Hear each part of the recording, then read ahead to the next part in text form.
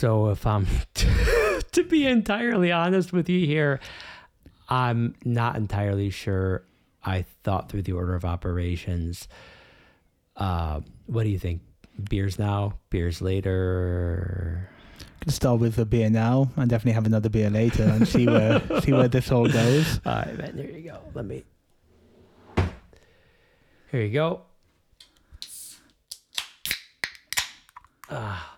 L'chaim. L'chaim.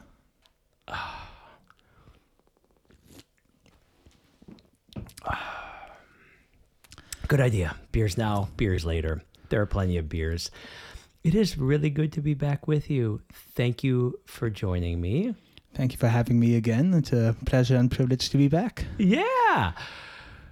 So you've listened to enough of these episodes. Would you like the honor? Honor of what exactly? The honor of introducing the podcast. Oh, of course. You know how it goes. You want to do the thing? I would love to. All right, go for it. Welcome to For a Living. I'm your host this week, Jacob Rothschild.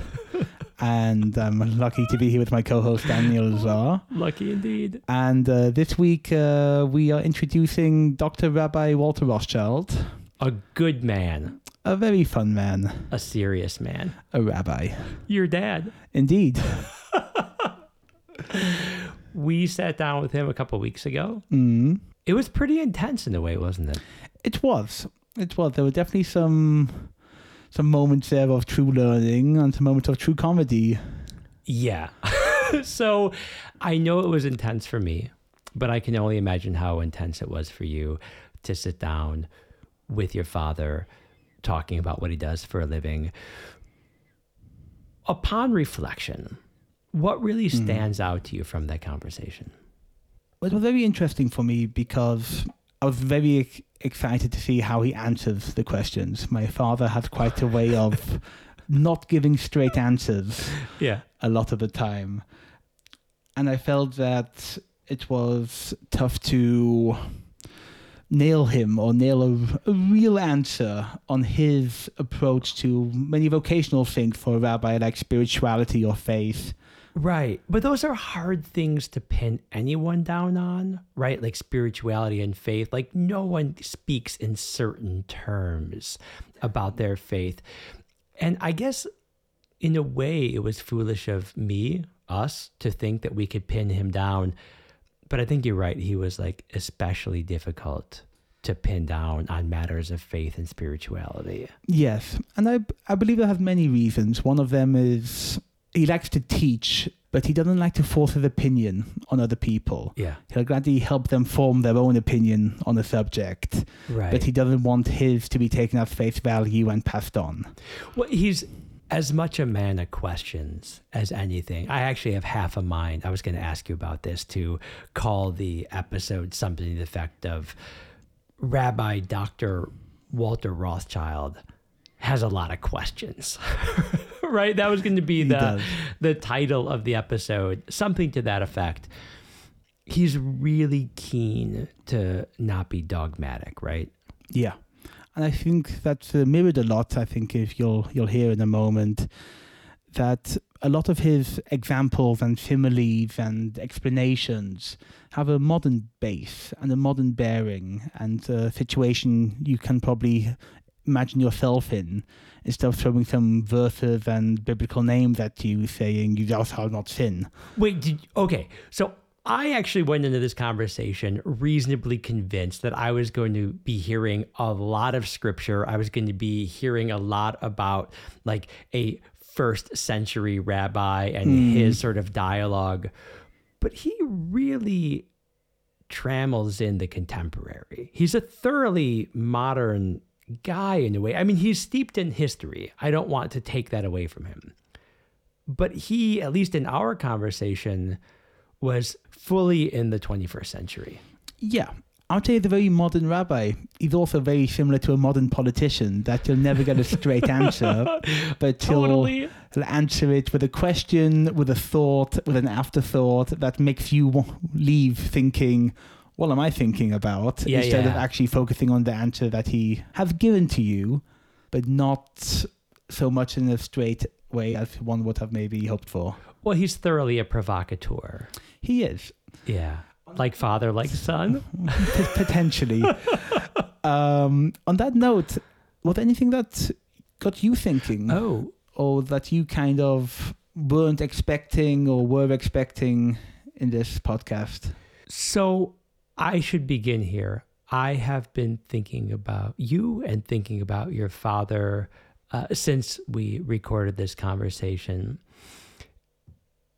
Your father is, all would agree, a deeply interesting, profound, challenging fellow. He's also eminently likable.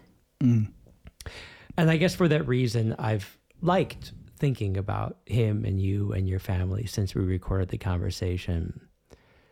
But perhaps in some way, like in contradiction to that, there is something he talks about in our recording about the relationship between faith and anger. Do you remember this part? Yes. Yes. Yeah. And that anger is in some way at the core of his faith. Yeah. There's this intersection between faith and anger that he discusses rather poetically, and he kind of sets forth this problem of Jewish faith in relationship to the problems of Jewish history. Yeah. And the ways in which anger drives his faith is something that really stood out to me then, and it's something I've been thinking about a lot since. And I think there's probably a relationship between that and another thing he talks about, which is being a second generation, right, since the Holocaust. Yeah. And though his anger isn't fully explained by that, there's an intersection there as well. And I've been thinking about what it means to be a second generation Jew. You and I are third generation. It's not the first time I've thought about it, but hearing how that informs his faith and his spirituality. And his motivation. And his motivation to do what he does. Yeah, I've been thinking about that very seriously and rather regularly. And I'm letting it shake me a little bit, right? Like I'm letting that part of the conversation work its way through my soul. I will say there's one more thing, since you got me thinking about that. And I'm going to say it's loosely related. You'll see what I mean. He talks also in our conversation about converting people to Judaism. And he seems to have like a real complicated, almost vexed relationship with that part of his work that has to do with conversion. Yeah, so I mean, those were the things that really stood out to me. The second generation piece, the relationship between faith and anger, and what I want to call the problematics of welcoming converts to the Jewish faith. I should ask, though, is there anything else that really stood out to you in this conversation? Well, I mean, it's maybe a little bit crass, but the one question I really had going through my mind at the end of our conversation was, how many corpses has my dad seen in his life? Oh, I think I know what you're talking about. And when? You know, I dropped off at a football game and then my dad handled the corpse and came back for dinner, or... Right, because he talks about Chavra Kadisha, these burial processes and rituals, and I've thought about that a few times since as well. And for me, it wasn't a new information. It's the first time I've actually dealt with that in a deeper sense of actually thinking what my dad actually does. Well, he goes through how many rabbis deal with this and how many congregants or non-Jews know this about the vocation of a rabbi. And I think his willingness to talk about Chavra Kadisha is kind of symbolic in a way of how willing he was to be open to us, be vulnerable with us, and share. I was so grateful to have this experience sitting down in your family living room a week or two ago with all of like the family photos and the detritus, and it was you and me and your father on 3 different mics at your living room table. It was actually a profoundly moving experience. I've thought about it a couple of times every day since it happened. I guess I should thank you for doing it with me. It was a nice experience. It definitely was a nice experience, and I would definitely thank you back, because I got the chance to do this with my father. Yeah. And it was also very interesting to hear the good parts, the bad parts, the fragile moments that people maybe don't recognize or think about. And also for me as a son to realize and recognize what he's goes through, what he has gone through, how he can then also be a person back in a normal family environment instead of the rabbi. Yeah, he's a special cat. You're a special cat. Thank you so much for being part of this process. The pleasure was all mine. So, shall we get started? Yeah, man. I think I'm ready. My dear listeners, this is my dear Jacob and I in conversation with his father, Rabbi Walter Rothschild. The one and only. The one and only. Rabbi Dr. Walter Rothschild, welcome to For a Living. Shalom. I shall call you father or dad for the rest of this podcast. I will also. Which is perfectly fine. How would you describe what you do? What does a rabbi do? There is no simple answer. And because I have had a long career of almost 40 years, some of the answers are relevant to some periods of my work and some to other periods of my work. So let me try to explain. For many people, the rabbi is the Jewish equivalent of any other minister of religion, a vicar, a pastor, a pfarrer in Germany. That is to say, he or she, one of my sisters, is an excellent and competent rabbi. And I won't say he, she all the time, but one has to accept that this is a modern view of the rabbinate. The rabbi is expected to be working in a congregation, would be employed by that congregation, would be working almost full-time, that is to say, no more than about 9 days a week, for the interests of the congregants. They are paying his or her salary. So you visit them when they are sick, you visit them when they have domestic crises, you visit them when they are bereaved, you arrange life cycle events, funerals, weddings, bar mitzvahs and bat mitzvahs, circumcisions. You don't do the circumcision, but they often like you to be there to say the blessings. Act as the Mesadeh Kiddushin at a wedding. And you're expected to be at their beck and call when they have questions, queries, problems. And that's quite a full-time position. And this applied very much when I was in my first congregation in Leeds in the north of England for 11 years, 1984 to 1994.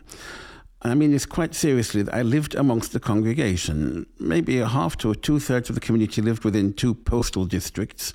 I had bought a house deliberately in the same postal district. I did my shopping at the same shops where I used to bump into the congregation at the supermarket. You and my other children I used to take to the Jewish kindergarten. You'd meet people at the gate. We were actually inside the community in a very central way. Later in my career, I have worked part-time in congregations, living and working from Berlin, but visiting communities in Freiburg and Breisgau, in Cologne, in Schleswig-Holstein, in Vienna, in Warsaw, all over the place. And that means I had less chance to visit people in their homes, but would still do the services, would still do that part of it. Now, in terms of the services, in a big congregation, as I had for a short while in Berlin, a cantor would lead the service, and somebody else might even read the Torah, and the rabbi would sit there looking pretty, wearing a talar and a beret. But in the smaller communities where I much prefer working, where I grew up, where I worked in England, the rabbi does everything. He reads the scroll, he does the preaching, he leads the liturgy.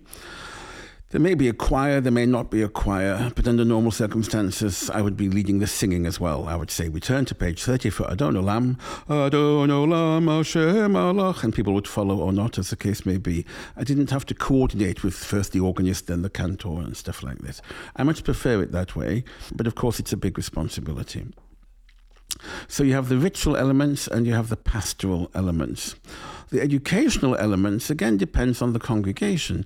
If there are a lot of children, you'd be teaching on Sunday school, you'd be preparing several children at a time for bar and bat mitzvahs. In many communities, there would be adults wanting to convert, so they would require normally evening classes, also when they were not working. Then you have very often the situation of representing Judaism to the non-Jewish world. You have the issue of going to interfaith meetings. In Germany, we have very often things for Kristallnacht in November or the Auschwitz Liberation on the 27th of January.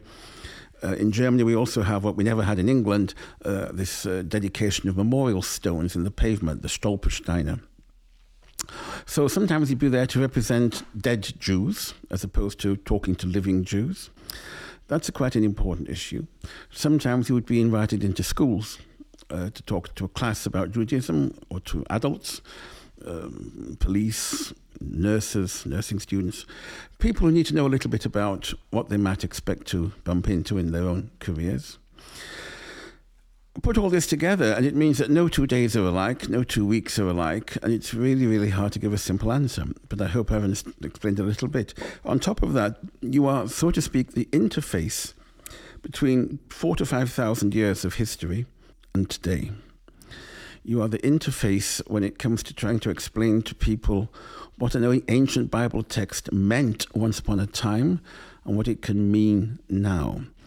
And on top of that, you are very often the interface between the non-Jewish public and the state of Israel, which is not my state. I am not a citizen. I don't pay tax. I haven't done military service. I don't live there.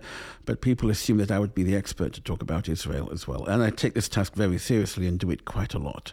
Ignorance is in itself sad, but not necessarily dangerous. Hatred is dangerous. And hatred based on ignorance is where one has to start trying to do some work. Walter, thank you so much for that vivid and broad description of your work. I really appreciate it. And I want to dive into all of that. And in particular, I'm curious about what you have to say about, how you're sort of a medium for history. But before we get in all of that, maybe you could walk us along your path a little bit. Like, how and why did you choose to become a rabbi? I was brought up in a religious family, not overly pious, but regular attendance at synagogue, involvement in the community, attending services. I learned to lead services and to sing at services as a kid. And once a month, there was me doing the service, which meant standing at the front and saying, "We now turn to page 8, please rise," and launching into it. I can look back now and think, oh my goodness, what must it have been like for the people? But it simply meant that it was taking seriously the idea that after Bar Mitzvah you are an adult. I am not actually impressed with this idea. I think our attitude to teenagers has changed enormously since the Middle Ages, but nevertheless, needs must, when the devil drives. We had a congregation of maybe 16 to 20 people on a Friday night in a beautiful old building. I couldn't afford a rabbi, and either myself or others would take the service. So this meant that by the time I went to university, I'd already had a lot of experience. Later on, due to some administrative cock-up, I was put down to do the divinity A-level, not O-level at school, which by the time they found out the mistake meant that I was eligible to apply to do a theology course at university, not just history, although history had been my first love and my first intention. And by the time we found out the mistake, I was already halfway through the course. So when Wait, hold on. Is this for real? This is for real. I was doing a class all on my own with Mr. Donald Taylor, and I was doing divinity A-level. And then when it came to applying for universities, I had a choice, history or theology or so. And he recommended theology, and I decided to go along with it. And he recommended Fitzwilliam College, Cambridge, where he had been, and I followed along with it. You have to then get the A-levels, and you have to walk along in your new suit and have an interview, and it's all very frightening for a 17, 18-year-old boy. But looking back on it, it seemed that there was a finger nudging me in a certain way, that sort of thing. Wait, hold on. Can I ask? So you had planned to study history at Cambridge. Yeah. Or Oxford, actually. I think I was more interested in Oxford at that time. And somebody accidentally nudged you in the way of divinity. Do you deem this to be an accident, or was it in fact the divine? I cannot answer that question. You'll have to ask the boss. What I can tell you is that I don't believe in coincidences.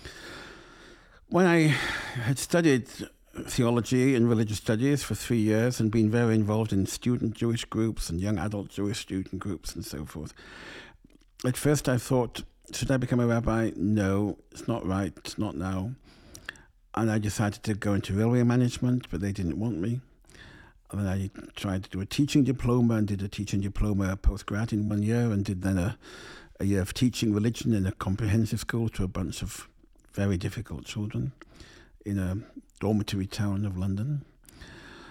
And then one day I discovered that the job I had, which was effectively replacing a woman teacher on maternity leave, was going to come to an end. And she was going to come back to take her post back.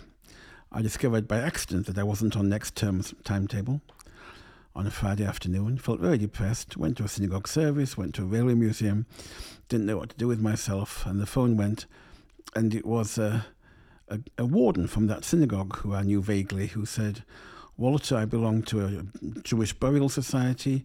We make each year a small surplus. We like to invest that in community activities. We were thinking of maybe sponsoring a rabbinical student scholarship. Would you be interested?" And at that point, I knew my fate was sealed. Your calling had been called. You win, I said to the ceiling. Yeah. In continuance with that, I mean, this is something I know personally from you as my father. Did you maybe feel a second calling in terms of becoming a rabbi in Germany, especially? Or do you feel that you had a certain connected to your father being German by birth, that there was the idea to come back and rebuild Jewish life in Germany as a calling? I think had my career not had certain rather abrupt changes, like having my contract broken in Leeds after 11 hard years, I'd probably have stayed there. And I'd have been okay with it. There'd have been no need to move to London. The congregation was big enough. There were regional responsibilities. The work was very demanding.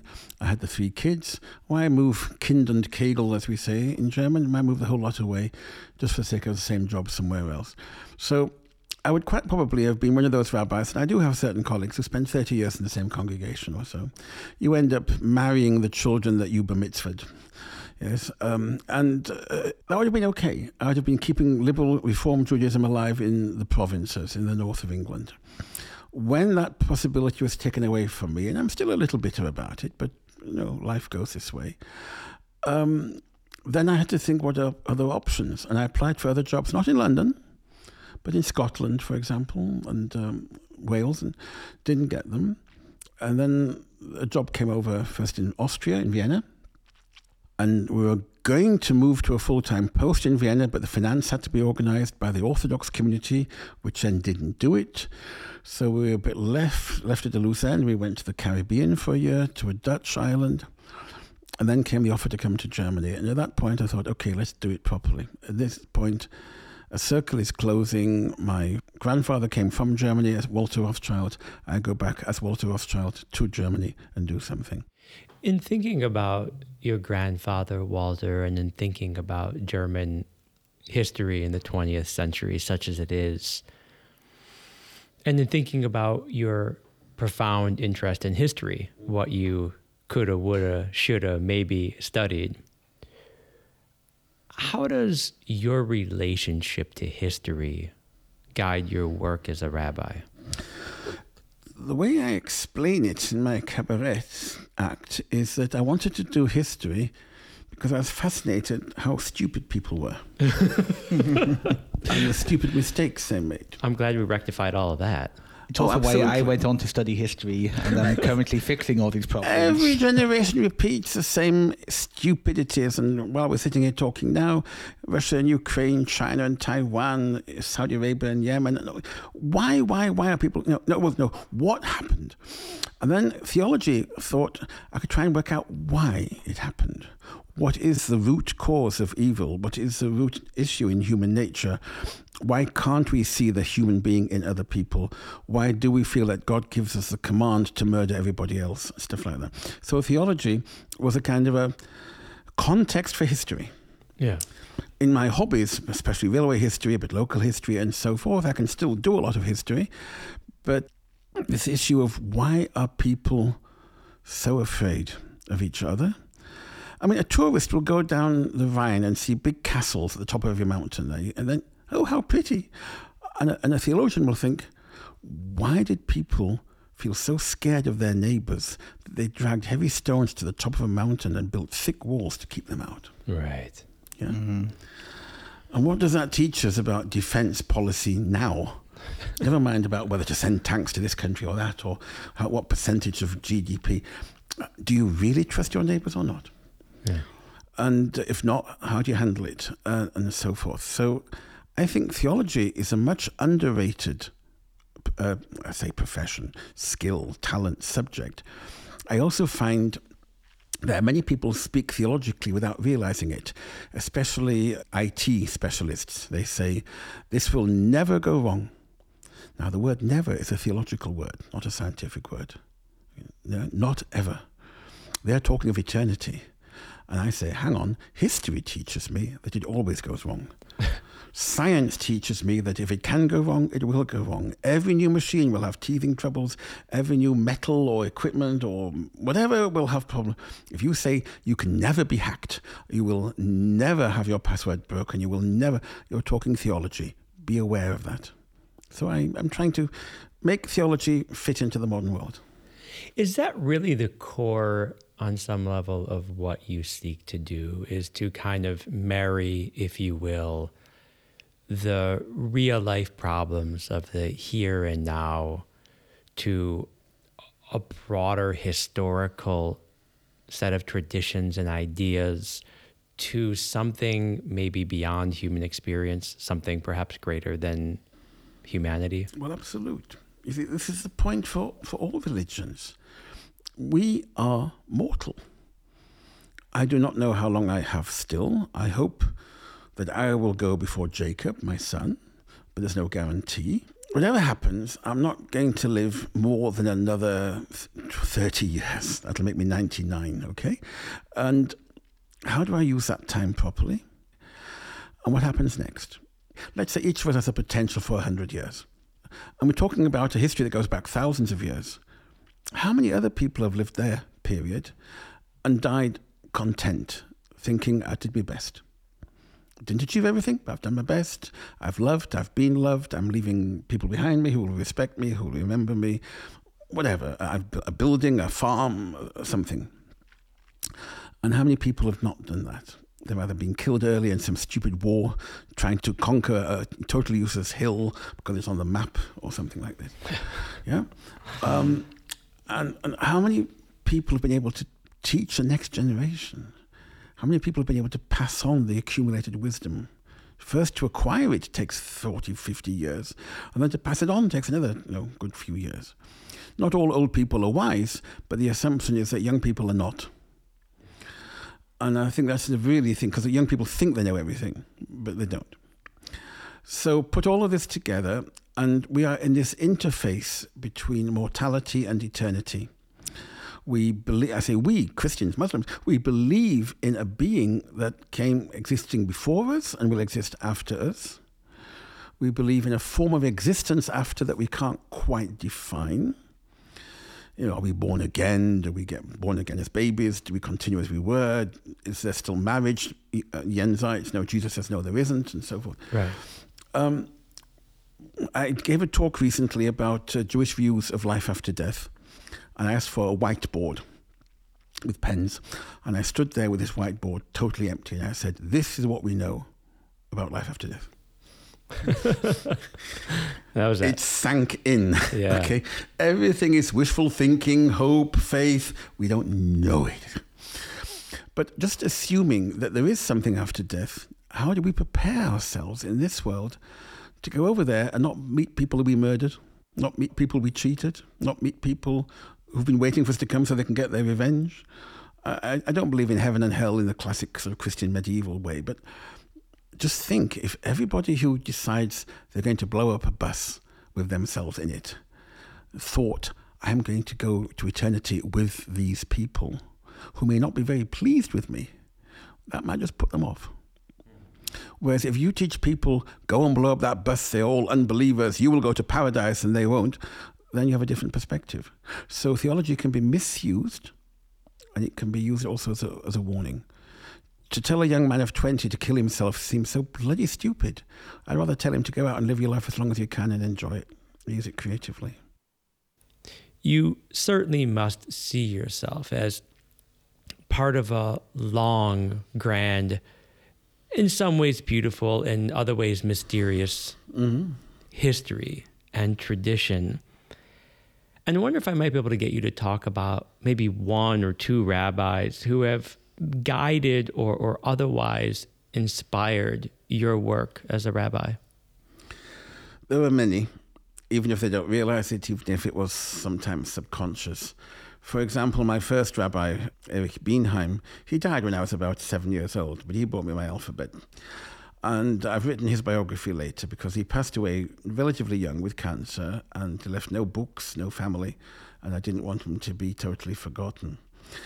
When I was a student and later on a graduate student and a rabbinical student, I'd be going to these weekend conferences, and rabbis would come and they'd be human.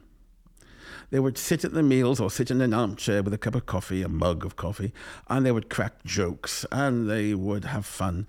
And we young people would love being with these grown-ups, but approachable grown-ups.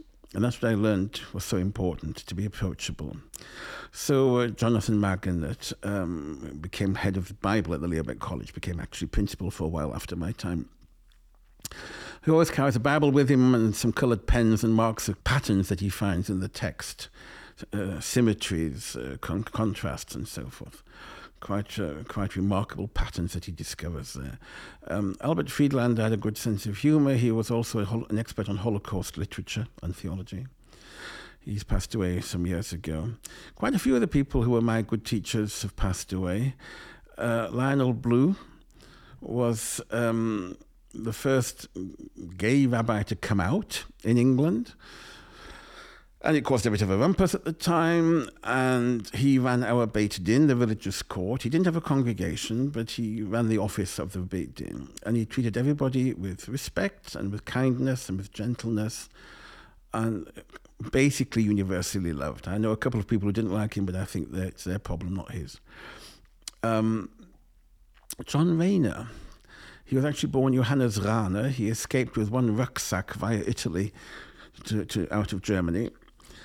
He came to England and he became a liberal rabbi. He was very quiet, very shy, but he had a remarkable sense of humour. He wrote the most remarkable limericks. And what I remember, for example, is that he once spent all night sitting up with a congregant who was dying and then came to our morning lecture. And I thought, that's the kind of model one has to follow. Priorities, but don't drop anything.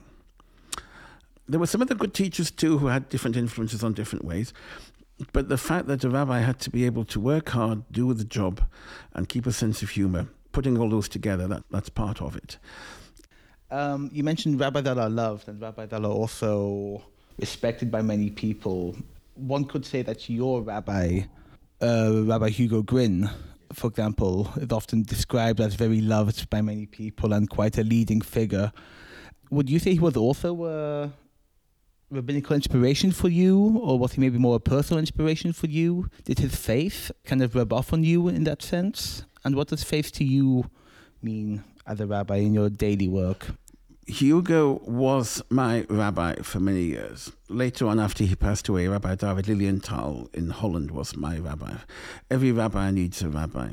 For those of people listening who don't know who I'm talking about, Hugo was a survivor of Auschwitz. He and his father were brought to Lieberose, which is near Cottbus. His father died there.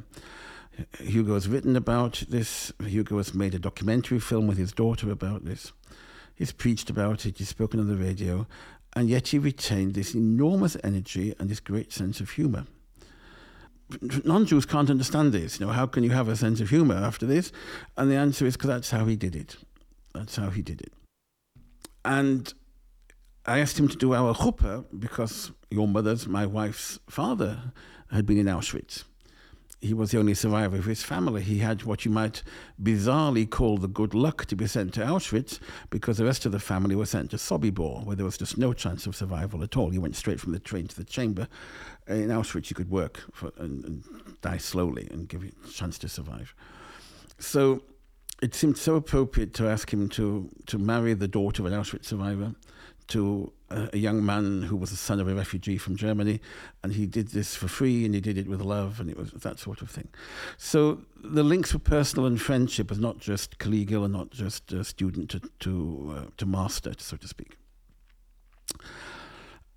When I was having trouble later on in Leeds in my congregation, he had a regular weekly radio program, and he talked about a rabbi who was having trouble with the congregation, and the congregational leaders were trying to find ways to get rid of him.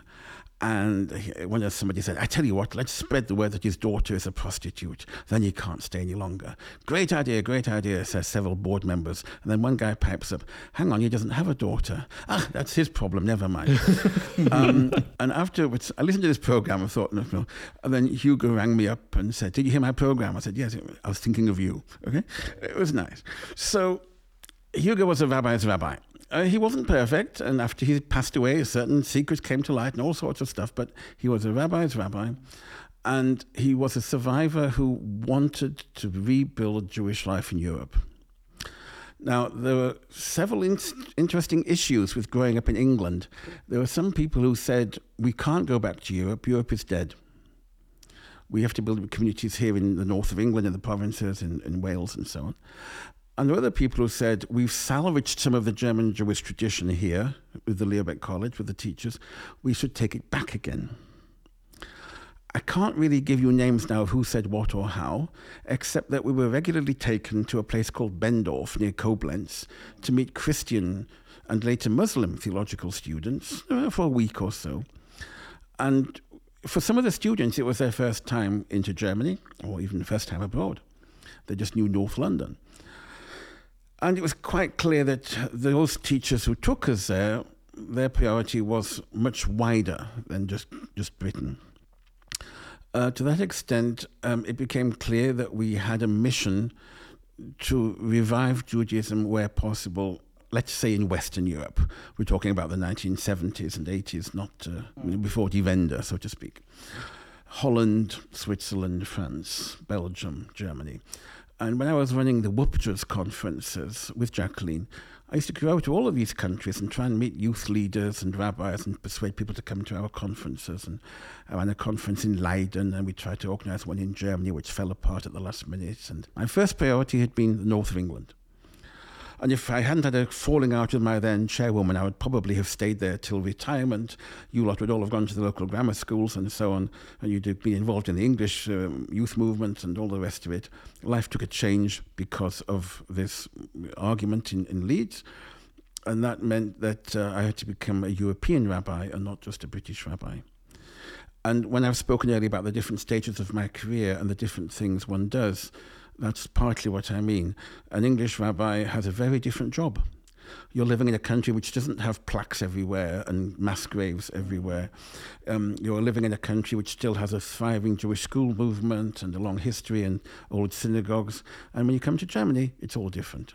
Not worse or better, but very, very different. And I am, I think, one of the few people who could adapt to that. I mean, a lot of what you're mentioning right now is very much a cultural Jewish element and kind of the social Jewish elements of the rabbinical work in these countries. Would you say that you maybe encountered different forms of religious faith in these countries, or what has kind of affected your personal relationship with faith in different parts of these career steps? To some extent, wherever you find Holocaust survivors, you will find elements of this. But in England, they're in a smaller number. And in Aruba, where we worked in the Caribbean, there were Holocaust survivors there. They were the kernel of the congregation, but they were still small in number. Come to Holland, come to Germany, and they're the majority at that time. We are talking, of course, still of the late 1970s, 1980s, and many of them have passed away since then. But at that time, very influential was the fact that I had a lot of members who would say, I don't believe in God, but I want to belong to the congregation. Or I want a Jewish funeral. Or I want a rabbi to say the prayers when I go, which the rest of my family didn't get. It was expressed in bizarre ways, sometimes positive, sometimes negative.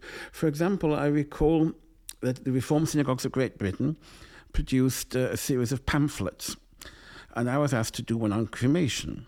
I think I volunteered, but people asked at the rabbinical conference, please, who will do this one, that one, the weddings, conversions.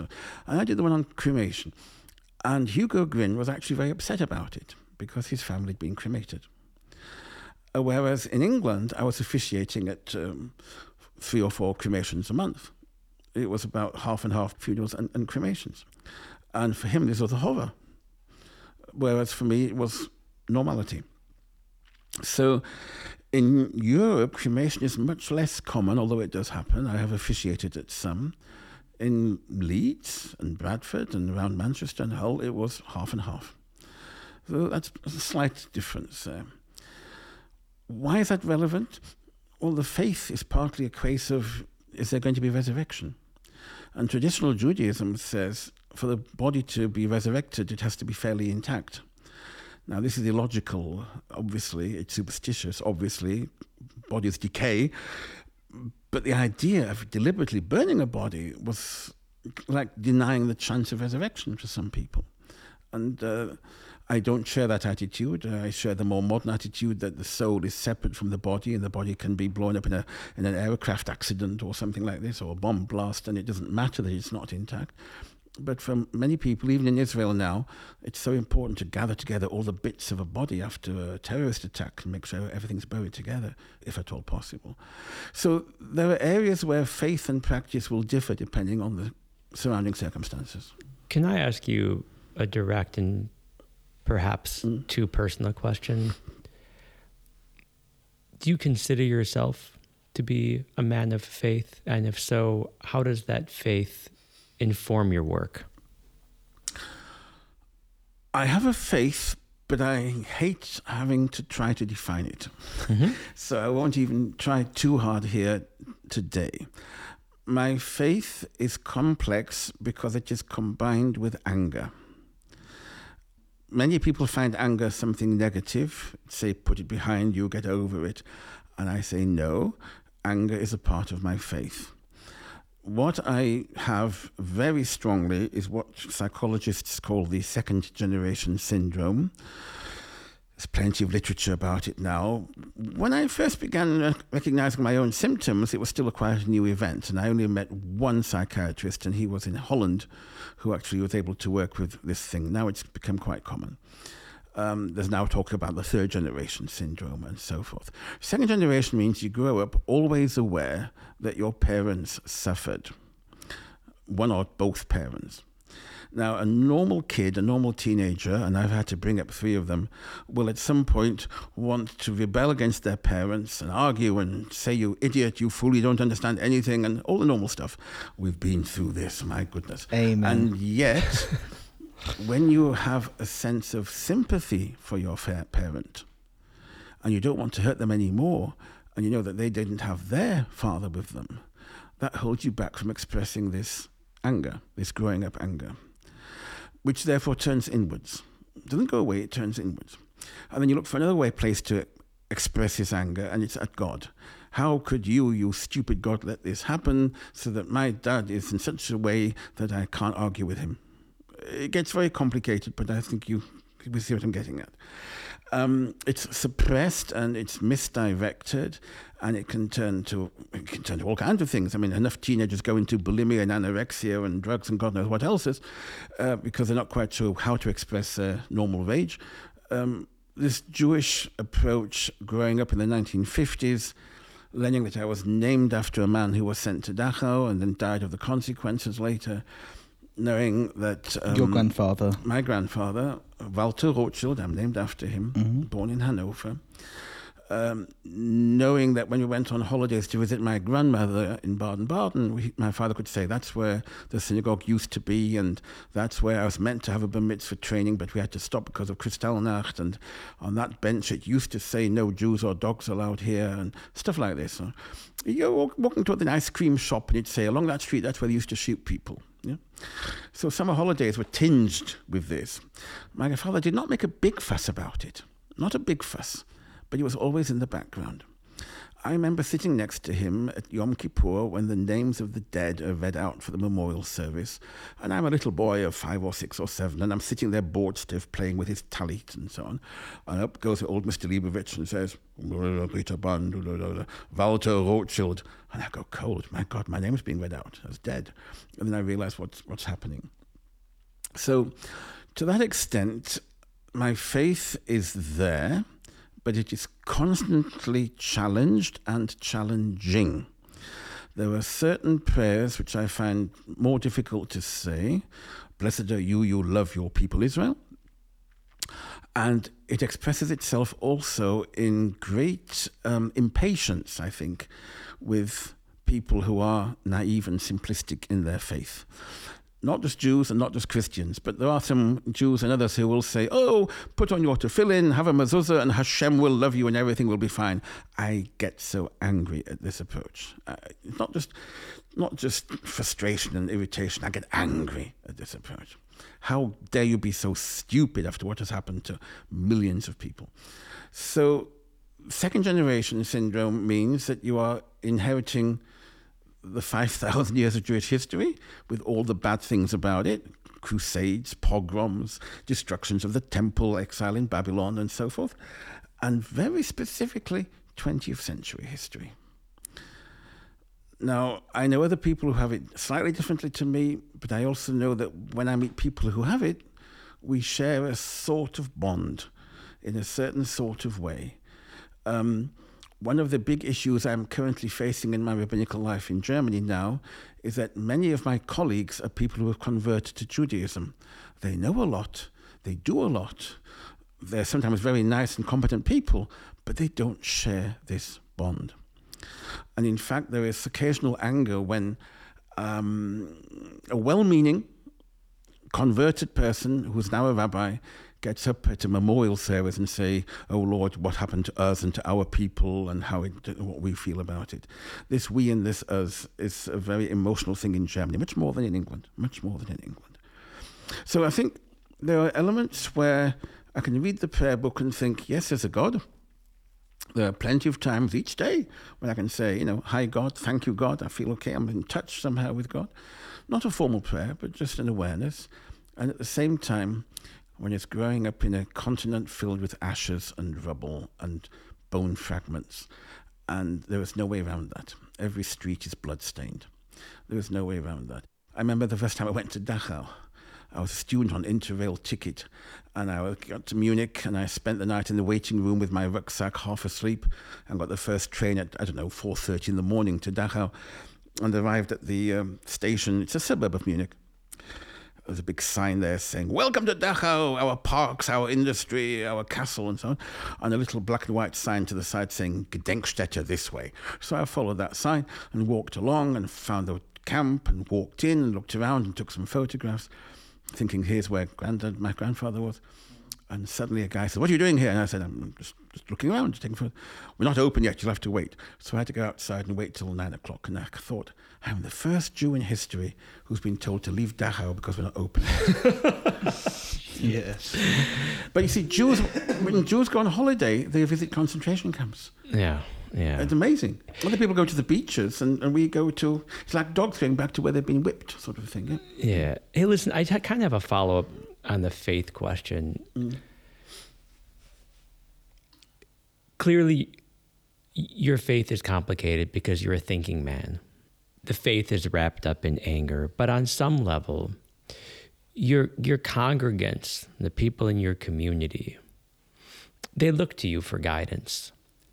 And in part, they look to you for guidance because they believe that you have a sense of what God wants for them, what God wants for us.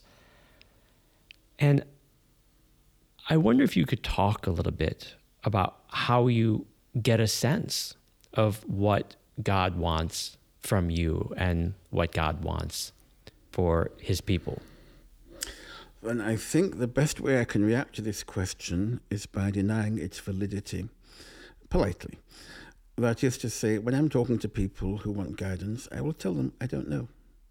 I don't know. Let's go into it together. Let's discuss it, where you are, where you've come from, where you want to go to, what are the different options you are facing, what factors may affect the choice you make. Might be about who to marry, what course of study to do, what job to do, whether to move to Israel or not. I don't know what God wants for them, I'll say. If I did, I'd be a very bad rabbi. I am not a prophet or a son of a prophet in that respect. So I can share my own personal, let me use the word fragility here. I'm not quite sure it totally applies, but my lack of certainty. And that encourages people at least to feel that they have someone they can talk to and talk with and listen to. I always say that Judaism has wonderful questions, but dreadful answers. And the people you must be most afraid of in the world are people who have answers, because people who have answers stop asking questions. And if you still have questions and they think you shouldn't have questions anymore, then they turn against you. So the dogma, we don't have dogma in Judaism. We have a few basic principles, but we don't have a dogma that says you must believe this and you must believe that. And one of the amazing things about Judaism is you can be a good Jew without believing anything. You know, as an atheist, humanist Jew, but observant and nice and following the ethical commands and feeling part of the community. You can also be a very strongly believing, very pious fundamentalist Jew and be an absolute arsehole. Yeah. So to that extent, if I say, look, I don't know why your wife died.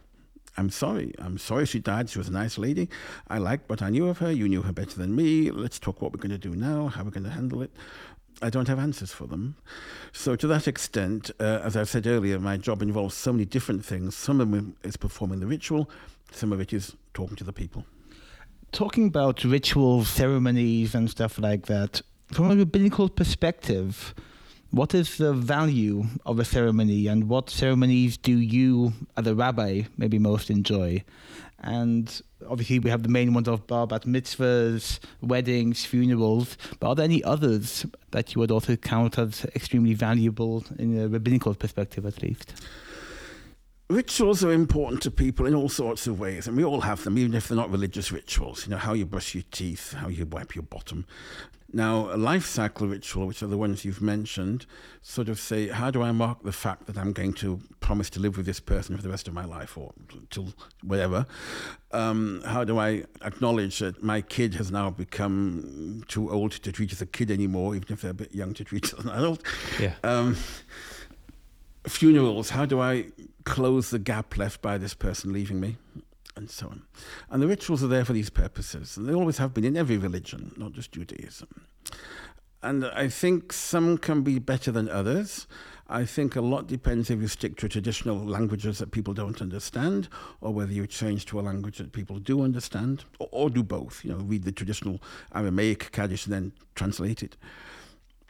I think, in my own experience, a good funeral is the best. It sounds a bit of a shock to some people if I say that. At least you know the person's going to stay where you put them.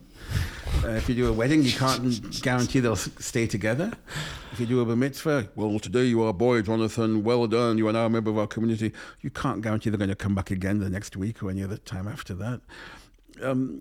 But when you feel the person has died, they've had a good send-off, I've said the right things, people appreciated what I said about the departed, they appreciated having a chance to recite the prayers with me, I didn't rush them, didn't take too long. That's actually a good feeling. You know, I've done my job properly. Another thing you haven't mentioned would be to do with attending a mikveh when somebody goes for conversion, for example. For them, it's an enormous change in their whole lifetime. For me, it's a technicality. I need to make sure they go fully under the water and say the right blessings in the right sequence and so on. Obviously, I do it for men. Women do it for women, witnesses. Another part would be preparing the body for funerals. the Chevra Kadisha. There's a slab of dead meat on a marble or tin slab, and you have to wash it and dry it and dress it in the grave clothes and cover a little bit of Israeli soil on it and say the prayers and so on. And at the end of it, you feel quite exhausted, but you feel it had to be done, and we've done it. It's not a public ritual. There'll be 3 or 4 of you in the mortuary doing it. You need a minimum of 3 just to lift and carry and do everything. And again, men do men, women do women and children. And sometimes you knew the person and sometimes you didn't know the person. There was a colleague of mine who once said he wanted to write a book called Pink, People I Never Knew, which would be all the hespedes, all the eulogies he'd had to give at funerals for people he'd ever met when they were alive. But once he died, he was told, oh, what wonderful husbands they were, how religious they were, how pious, how good, and so on. And I wish I'd known them when they were around. So there's an element of all of these things together, and it's hard to say how or why, but sometimes you just leave an event, a wedding, a bar mitzvah, something, feeling good, and sometimes you feel, what a waste of time. It didn't go down well, they weren't concentrating, they weren't listening, it wasn't doing what I wanted it to do, and that's frustrating. Now, there are certain issues related to the minyan, the concept of having a minimum of 10 adult Jewish males before you can do a service. And I grew up in a synagogue where quite often there'd be only 3 or 4 of us.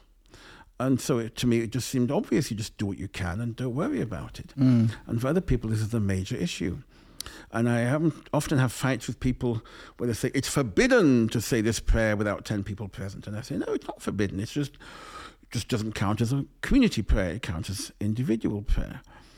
I've often used the example of kicking a football around. Any 2 or 3 boys can do that, no problem. If you want a team, you need 11. So anybody can pray whenever they want to. If you want to have a formal service, you need 10.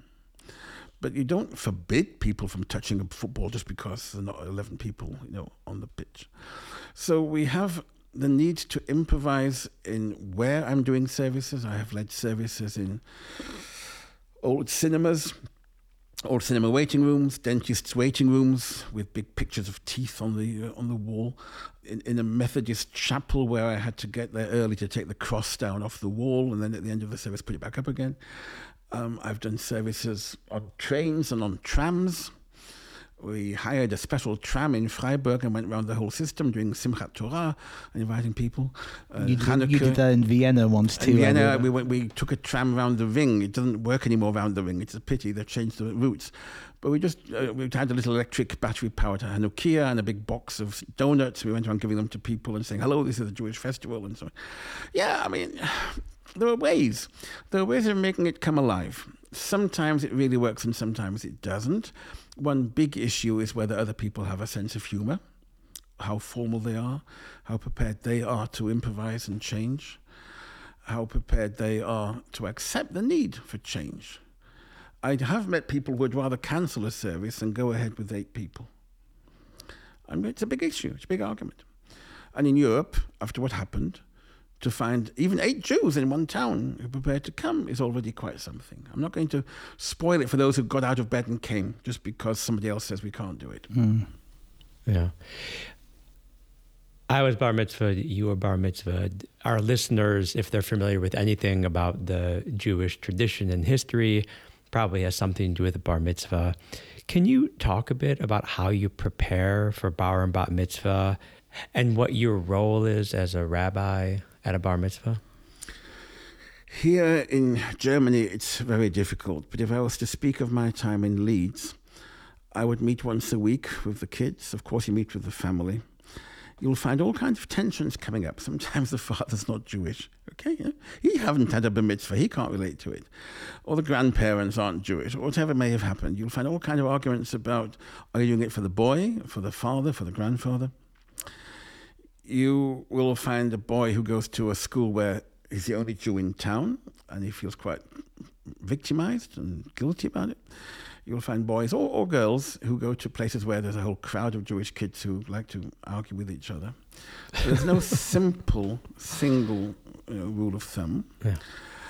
I am terribly conscious of the fact that bar mitzvah has become a holy cow. Yeah. In the Talmud, it says, and that's 2,000 years ago, that a boy becomes a man when he's 13 years old and has 2 pubic hairs. I've never yet checked. Thank God for Girl that. becomes a maid when she is 12 years and has 2 pubic hairs, and she becomes a woman when she's 12 years and 6 months and a day and has 2 pubic hairs. In other words, the whole ceremony is linked to puberty, to the idea that from this point on you can be married off and you're capable of either bearing a child or starting a child. What do we have now? We have teenagers who are still very, very young, voice just breaking, no facial hair yet, including the girls. And what does it mean to be an adult? In our class, my role is largely being that. The other teachers could handle more of the repetitive and teaching the kids something. My argument would be, do they understand the content? Do they understand the context? And very often they didn't. Or they'd be using all kinds of words in their translation which they didn't understand.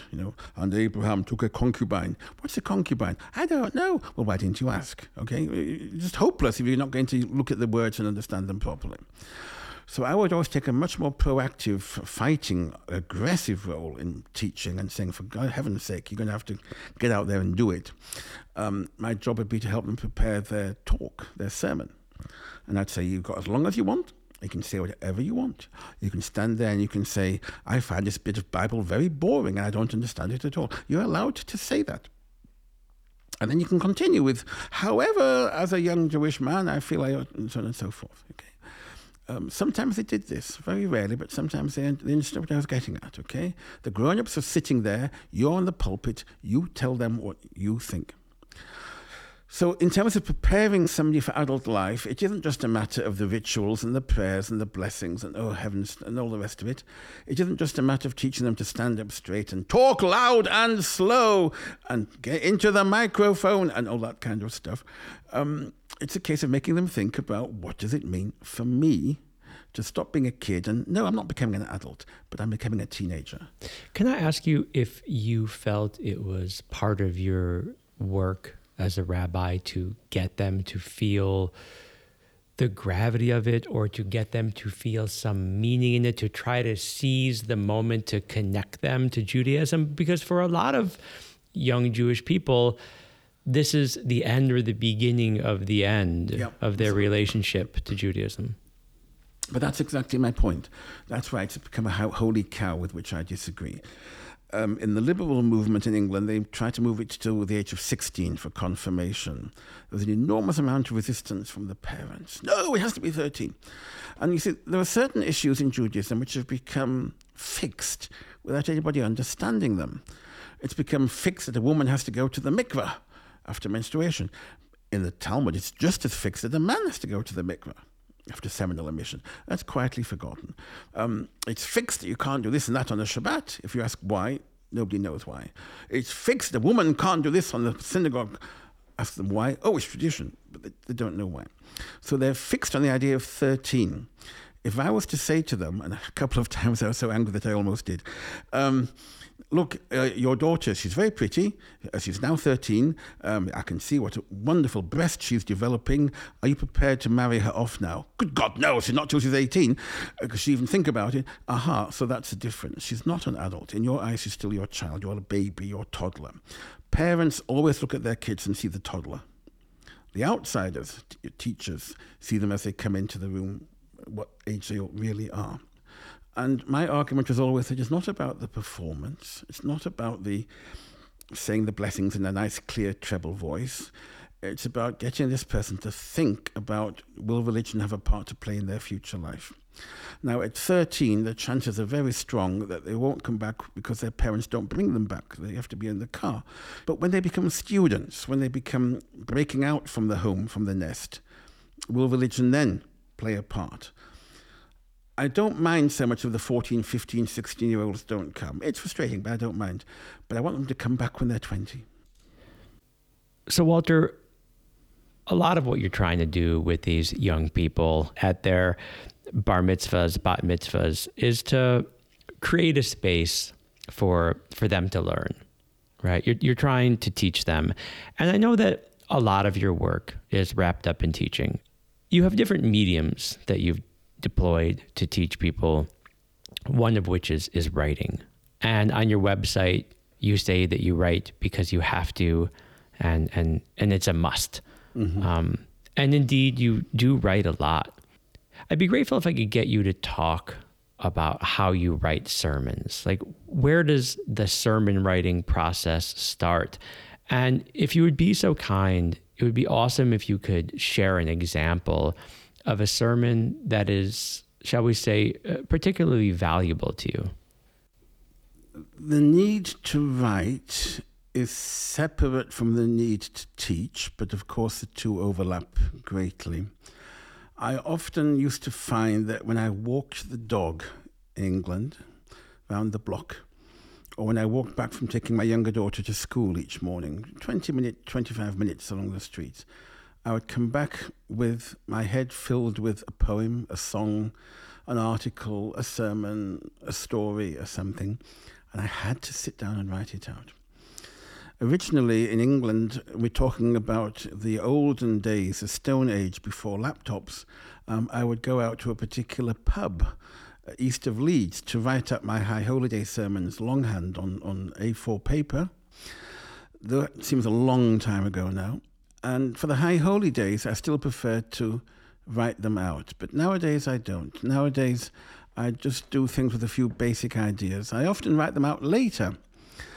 My children demanded a story from me every night, and I had to develop a story for them every night, which I would make up on the spot and then write it down later. At other times, though, going onto the pulpit, I would have an idea that just comes from something I observe, something I notice, something that just comes out and hits you between the eyes. I can think of a couple of examples. I'll just briefly give you one and a bit more the other.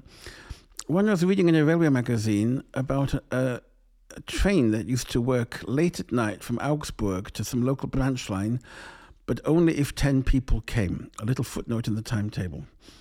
And I wrote what it's like to be traveling all the way to Augsburg, perhaps with a family, perhaps with an invalid, and you don't know when you get there if that train's going to run. It all depends if enough people turn up for them to run the train. And how symbolic that is of a congregation. But another one that comes to mind, I can think of several which either went down very well or less well. I went with the children once to Vienna for Rosh Hashanah, and we went then to Prague for a day or two, and we came back to Vienna, and I scrapped my sermon and wrote a new one, because I had seen that in Vienna in those days, the horses that pulled the little carriages around, the droshkis, just left their Pferdeäpfel, their dung, all over the street. And twice a day, a little machine from Magistratsabteilung 35 would come and go brrr with brushes and scoop it all up. But in Prague, the horses that pulled the droshkis there had a little bag under their tail to catch it. But then I came back and I said, I've just been to Prague and I've seen that we have here an example of the same problem and two different ways of handling it. Either you let whatever you mess onto the street and let the public pay for clearing it up, or you catch it yourself and take it home and work it out yourself. And at the end of that, I just said, you see, rabbis don't just talk horseshit, they can talk about it and get a moral message. So you can find a moral message in almost anything. Including horse manure. Including horse manure, if you approach it from a certain way.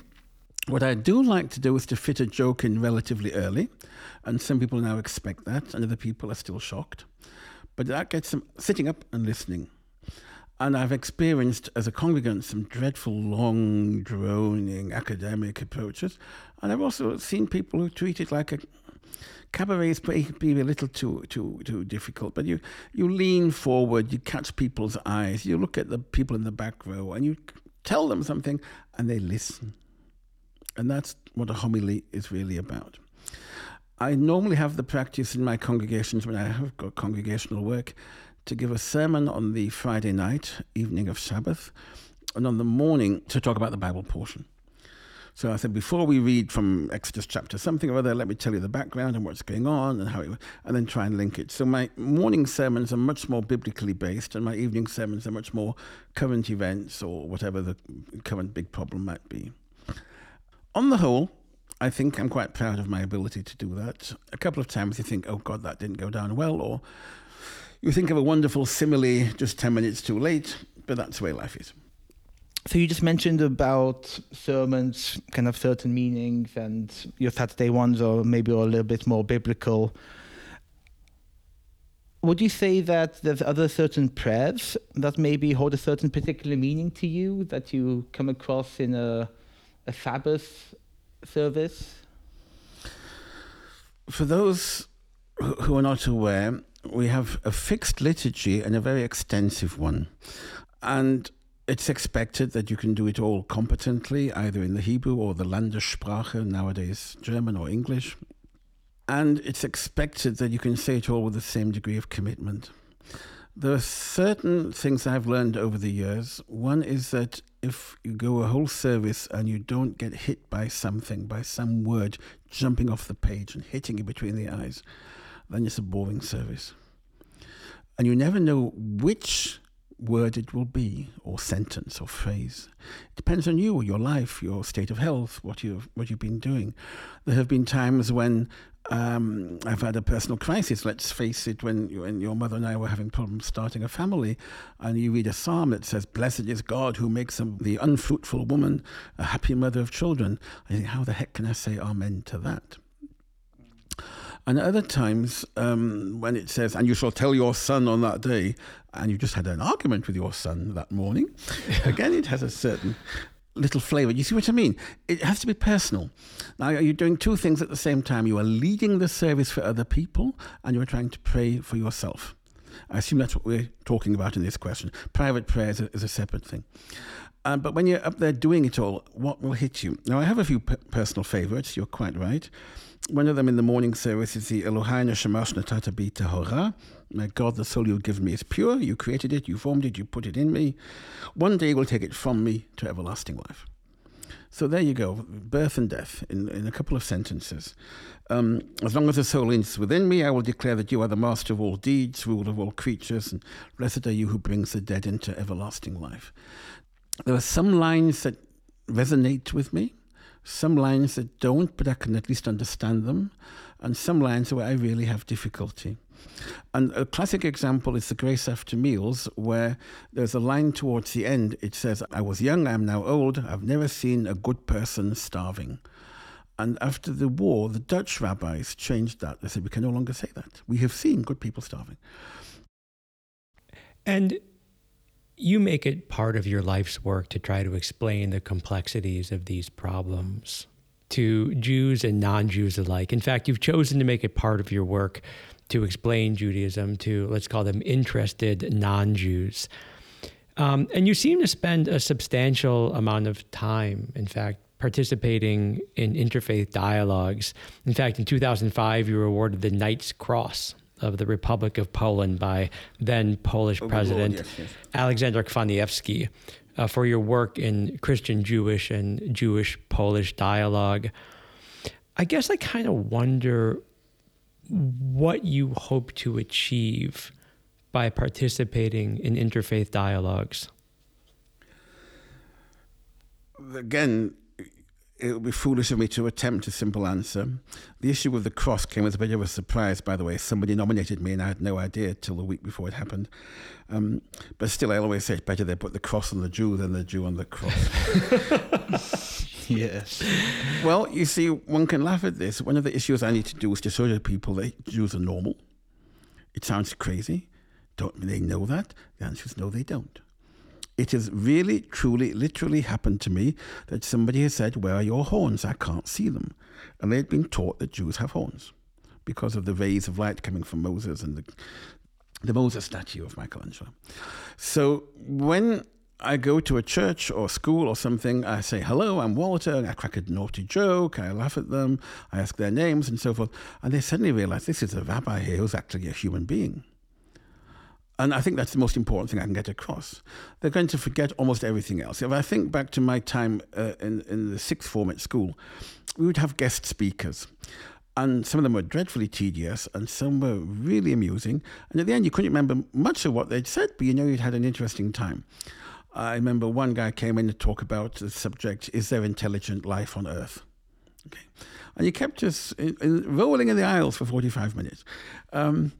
Is there intelligent life on Earth? I still don't know the answer to that question, but it made us think about things in a certain way. Now, I'm not going to teach them a lot of Bible or a lot of prayer. I can show them a talit, I can show them a kippah, I can write on the blackboard what kosher food is and what animals are allowed. I can do various things. I can show them what the Hebrew letters look like. They'll forget most of it. But they'll hopefully remember, oh, Jews aren't that bad after all.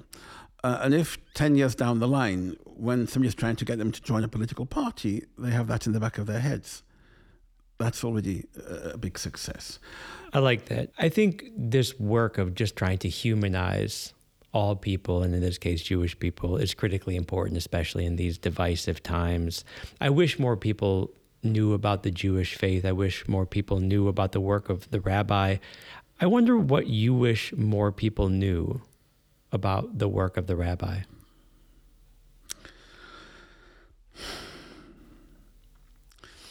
No two rabbis are alike, and no two rabbis' jobs are alike. The congregations are different, the movements that they are working in are different, Orthodox, conservative, liberal. The countries they're working in are different. They need to understand that a rabbi has to be very flexible and very firm at the same time. They have to maintain their personal integrity, their personal faith, and at the same time be open to all kinds of people. If you're visiting somebody in prison, there's no point saying, I don't like sinners. If you're talking to somebody who's going through a mental illness, they're also part of God's creation, you know. It's really challenging. I wouldn't really want to do anything else. There were times that I really felt like curling into a little ball and just going away and closing the door for a week, but sooner or later the work's there and it has to be done. And the things that have most annoyed me have been actually Jewish lay leaderships in communities who don't understand what a rabbi does. They think very often the rabbi is a priest whose job is to do what they tell him. If you look at the Bible, God says to Moses, tell Aaron, your brother, to do this and to do that. He has to turn up on a Wednesday and make 2 bullocks and 1 lamb. On a Thursday, it has to be 1 bullock, 3 lambs, and a dove, and all that kind of stuff. And the priest just had to do what he was told. It was actually a very limiting job being a priest. You had to be clean, you had to turn up on time, you had to be healthy, you had to slaughter the animal, cut it up, scatter the blood, burn bits of it, eat bits of it, and go home off duty. As a rabbi, you're never off duty. So a rabbi is not a priest. A rabbi is also a bit of a prophet. He has to tell people what you're doing is wrong, do it differently. And the Jewish prophets always had the task of using that most important word in Hebrew and in English, if. It's im in Hebrew. If you do this, this will happen. If you change your attitude, then it won't happen. You always had the choice. So very often the problems that have come from people misinterpreting my role. They will say the rabbi should not get involved in running the congregation. Actually, he should. He should be part of it. He may not have a vote. He's an employee. But he's entitled to speak to the committee and say, look, this is what I advise, this is what I criticize, this is what I suggest. In Germany, you're told, no, you're an Angestellter, keep out of it. But in England, I was part of the board. Ex officio, automatic. That's normal. What would be your advice to young people interested in becoming rabbis?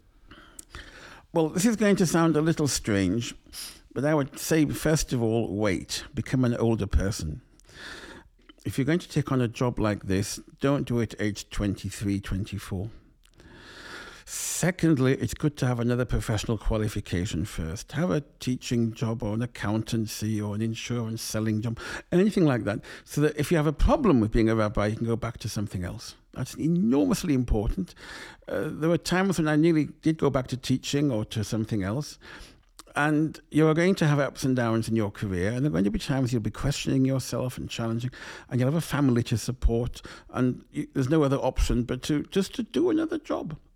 So, I mean, I have known successful rabbis who went back to doing dentistry one day a week, or social work on the side, or something like this. Have another job.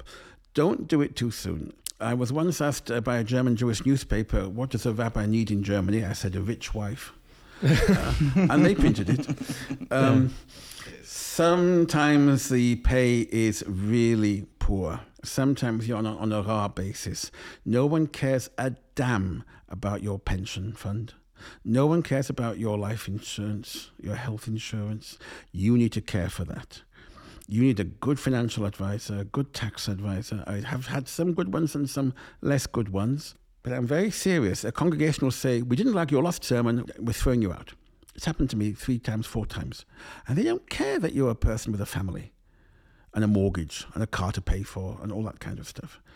You're really, the German word is freiwillig. You're just a victim for whatever egos are on the community's executive board at the time.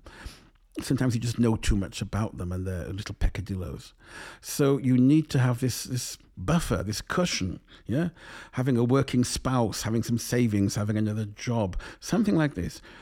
You mentioned quite a bit how your work has evolved, especially over decades, different countries, different systems. Could I maybe ask you what you would like to see your rabbinical legacy as? There are times, especially in the past year or so, when I've got really depressed about feeling that I haven't done a great deal. And partly because I'm now 69 years old, I'm living in a rented flat, and so on and so forth. But trying to find a new role, trying to find a new way of continuing my rabbinical work. But then I look back, and what I'm very proud of are my writings. People will tell me, oh, you helped this individual, and that individual shouldn't feel down, and that's nice, they mean it well, and so on. But, you know, I never rose that high up the career ladder, in as much as there is one. I never became the Oberrabbiner of somewhere. I don't know if I would have wanted it, but I just didn't. And the fact is that when I do eventually close my eyes and pop my clogs, as we say in England, there will be works out there, my guide to liberal Judaism as it is now, The Honey and the Sting, my short stories, I'll let somebody else explain them, they're on the website too, rabbinical short stories, humorous short stories, parodies, the biography of my first rabbi, Rabbi Beenheim, the biography of my grandfather, which is basically a whole family history, not quite finished, but nearly there. I'm very proud of my railway magazine. I've been publishing for 20 years, so every quarter, a magazine about Middle East railways, which gives me an opportunity to print facts about Israel that most people don't know, and facts about the history of the Middle East, which most people don't know. And I often find when I get into political debates with people, they haven't a clue about the Mandate period, the League of Nations, the Ottoman Empire, and stuff like that. So my way into those abstract concepts is what railway lines were built, what railway lines were sabotaged, what railway lines were planned and never got built, and so on. And I've run that at some cost. I mean, I've done all the work for free, and somebody else has done some printing for free, but I lose money on each issue. But that's, again, part of my legacy. There are folders in different libraries and archives around the world with a whole set of Harakeret. What about just maybe more purely your rabbinical legacy? That's part of it, you see. I'm not just a rabbi. I'm a Jew who with an interest in Israel and Middle East and all that implies. And as a rabbi, I can speak with some authority about parts of it, but not about others. I don't want to get too involved in current politics, but I do want to give historical context. As a rabbi, I often say to people when we come to interfaith meetings, please go through the books of Chronicles, Samuel, Kings, and show me where there was ever peace. Yeah, because people assume there was a peace in the Middle East until the naughty Jews came in 1948 or 67. I say, no, look at the Bible. It's constant wars, constant campaigns, constant rubble. And every now and then you get the word is menucha, not shalom. So-and-so was a good king and he smote the enemies and there was ruah, there was calm. Content, ceasefire, right? No, ceasefire, you might say, okay, for 20 years. It'll say somewhere in the Book of Kings, like that kind of thing, okay? But it never says there was peace. So in other respects, the same applies to interfaith meetings. Why don't you believe in Jesus? Well, why should I? We Jews don't believe in original sin. We believe we were given a clean, pure soul, which we have to give back as clean as possible. It won't be perfect, but clean as possible. And if we haven't got a sin ingrained into it at the beginning, we don't need to have it washed away. We don't need a savior. We just don't need it. Oh, we didn't know that. People often confuse Judaism and Christianity in a syncretistic kind of way, or they don't realize that the Judaism we have now is rabbinical Judaism, not Bible Judaism. So a group will come to the synagogue and they'll say, where's the altar? What does the priest do?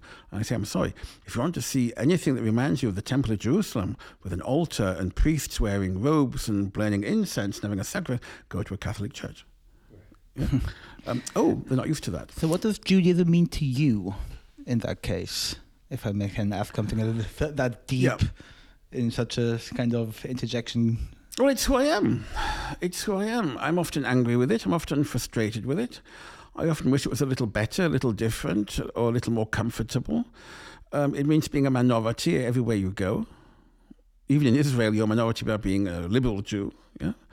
It means having to be on the defensive very often. It means having to be always alert for potential threats, which can come out of a clear blue sky. It means I have a context for my life, that I believe there was a reason why I was born, that I believe that death is not the total end. I don't know what comes next. I really don't. But as you know, I recently, in the last few years, lost both my parents, your grandparents, and I still talk to them. And I still think they talk to me. So I believe very much that religion gives me a context in which I can live my current life. It's not always easy, and I make mistakes, and I feel very lonely sometimes and very lost and wondering why on earth it's been so difficult, and couldn't somebody have handled some other problem some other way without having me going through this trouble? But at the end of the day, I have to live with myself, and that's been a terribly important lesson for me. Sooner or later, you're on your own. And in the coffin, you'll be on your own. And you have to keep going. Walter, I'm really and truly grateful. And I hope that to drive this train into the station, if you will, you could recommend to our listeners something that illustrates or influences your work. This could be a book, a song, a film. It could be anything you want, something that you would want our listeners to check out. And I will link to that in the show notes to this episode. I've written serious books. I have written less serious books, parodies. I perform in a jazz band where I sing songs which I have written, parodying serious stuff. I do cabaret where I talk about some of the issues I've been faced with in my career. I think if you can acquire anywhere on the internet from a second-hand antiquariate bookshop a normal Jewish prayer book, it can be very tatty cover, can be very small print, might be hard to understand, but a prayer book with the language you speak. So English is what we're talking here today. There are different kinds of prayer books, doesn't matter. Just get hold of one and flick through it and see what Jews have for centuries been trying to say. Say to each other, say to God, say to their community, say to themselves. You don't have to pray it. You certainly don't have to be Jewish. But if you can see a copy of what we do and read in the synagogue, this would give you a chance to understand a little better why we think the way we do and what we think. That will help to develop your perspective on us. Walter Rothschild, thank you so much for joining your son and I on For a Living. Thank you very much. Shalom. We form here a little trinity. And there you have it, my friends. Our conversation with Rabbi Dr. Walter Rothschild. As promised, there's a lot of there.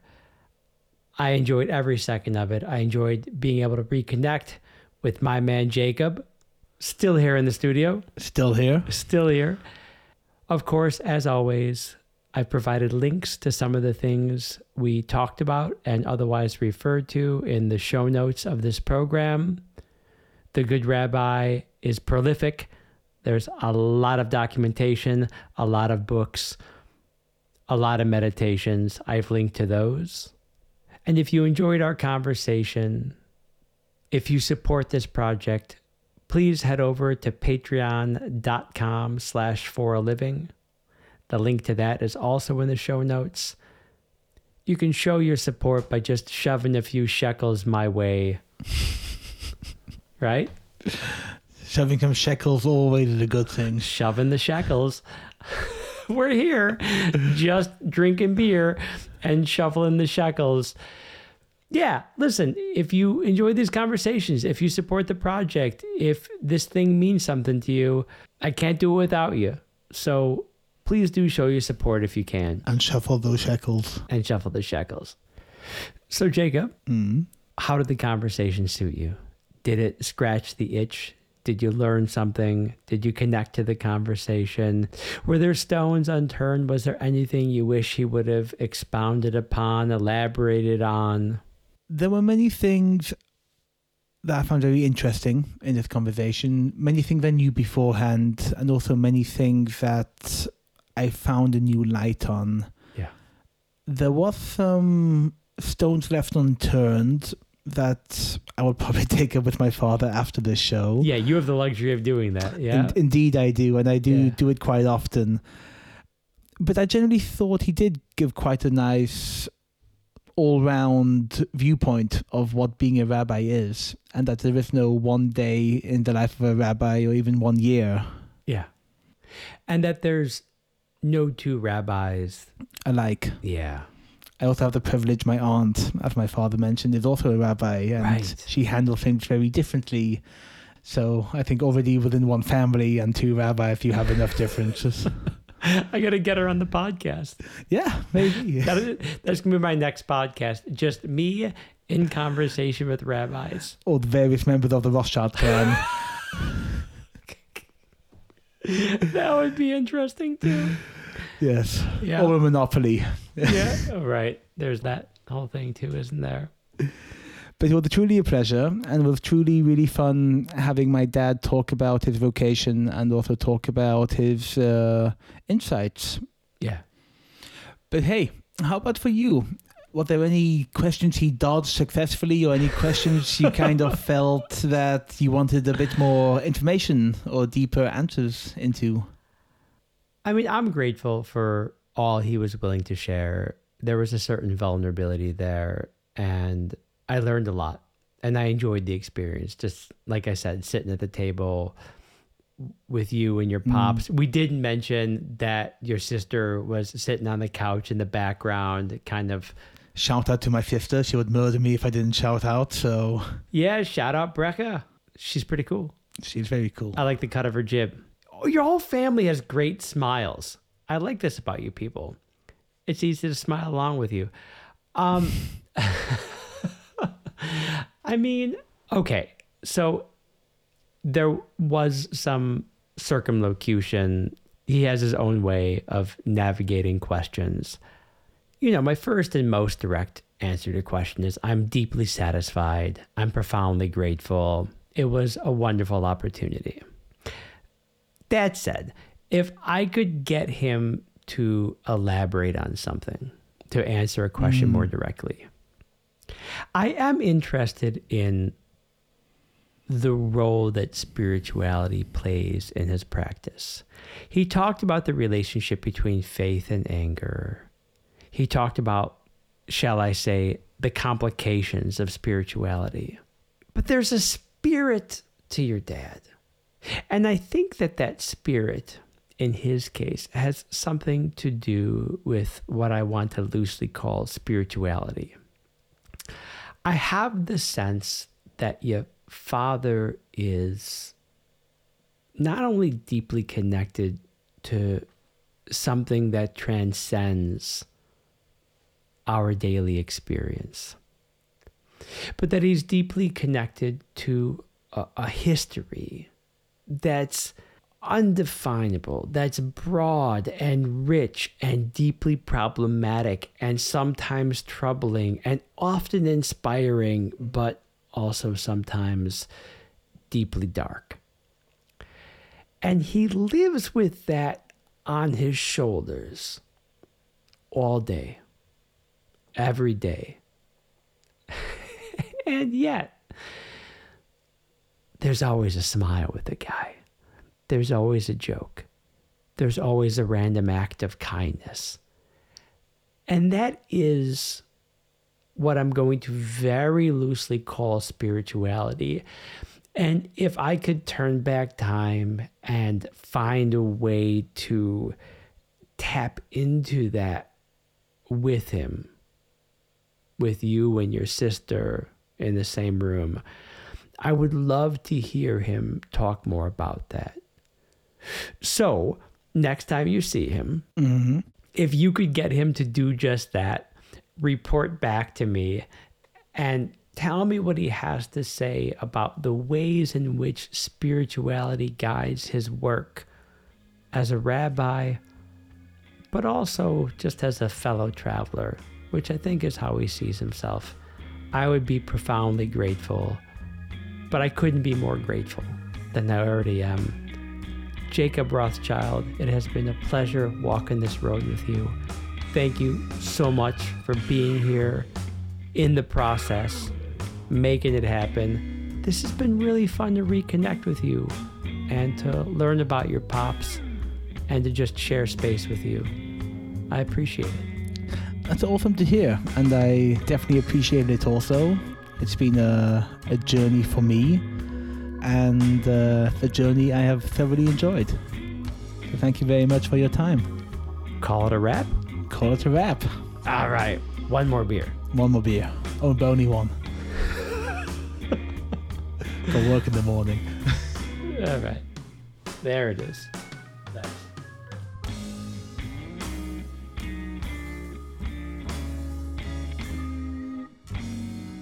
Would this be a good time to ask for a good circumcision joke? I didn't want to cut your answer short, but is there Cutting something else short. A young boy is preparing his bar mitzvah speech. He says to his mother, "Mum, where do we Jews come from?" She says, "Well, Abraham, Isaac, and Jacob, I suppose." Huh? "And where do they come from?" "Oh, well, I suppose Adam and Eve, if you think about it." "And where do they come from, Mum?" "Adam and Eve, well, from God. God made them." "Ah, thank you." So he writes this down. He goes into the living room. Says, "Hey, Dad, I've just been talking to Mum, and she says that we Jews, we come from God." "Ah, young lad, don't believe everything she says. Don't believe all that rubbish. It's evolution. There are millions of years we've evolved and changed and come down from the primates, from monkeys. We're descended from the apes." "Ah, thank you, Dad."